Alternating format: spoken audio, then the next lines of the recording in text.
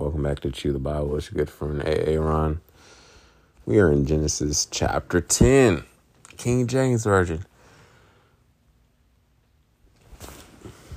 Now these are the generations of the sons of Noah: Shem, Ham, and Japheth. Remember, Ham is the one that's cursed, or his grandson is cursed, Canaan.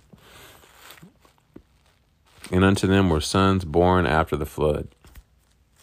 The sons of Japheth: Gomer, and Magog, and Madai, and Javan, and Tubal, and Meshach, and Tiras. And the sons of Gomer: Ashkenaz, and Riphath, and Togarma.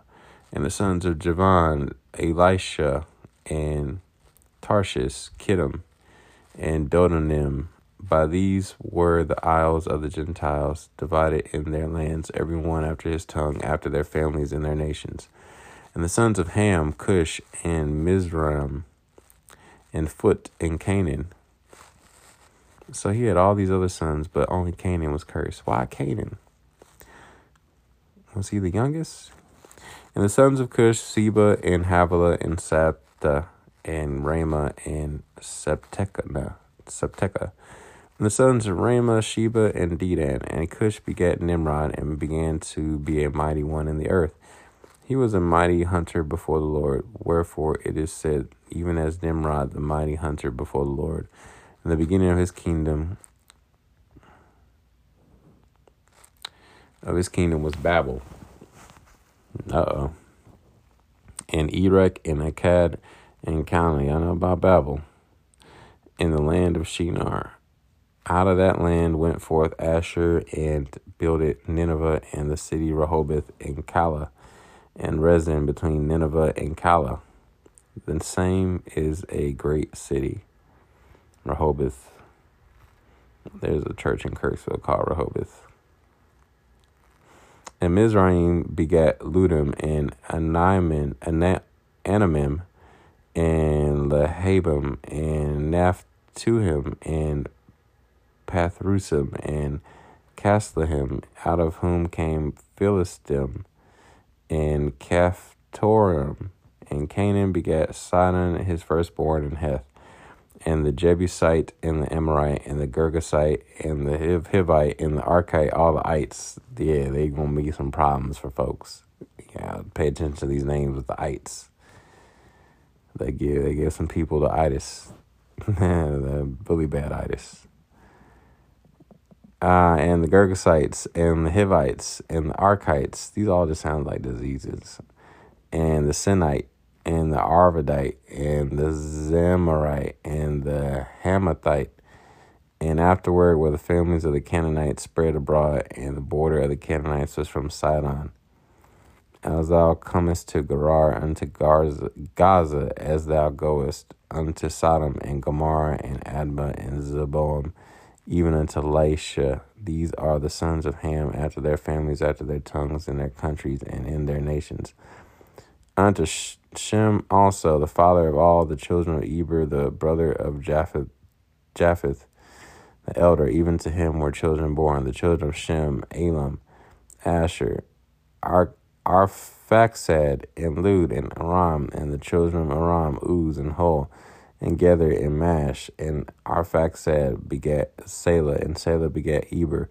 And unto Eber were born two sons. The name of one was Peleg, for in his days was the earth divided, and his brother's name was Joktan. And Joktan begat Almodad, and Shelef, and Hazarmaveth, and Jerah, and Hadoram, and Uzal, and Dikla, and Obal, and Abimael, and Sheba, and Ophir, and Havilah, and Jobab. And all these were the sons of Joktan.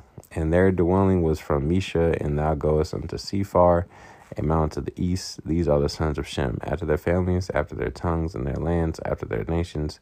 These are the families of the sons of Noah, after their generations, and their nations. And by these were the nations divided in the earth after the flood.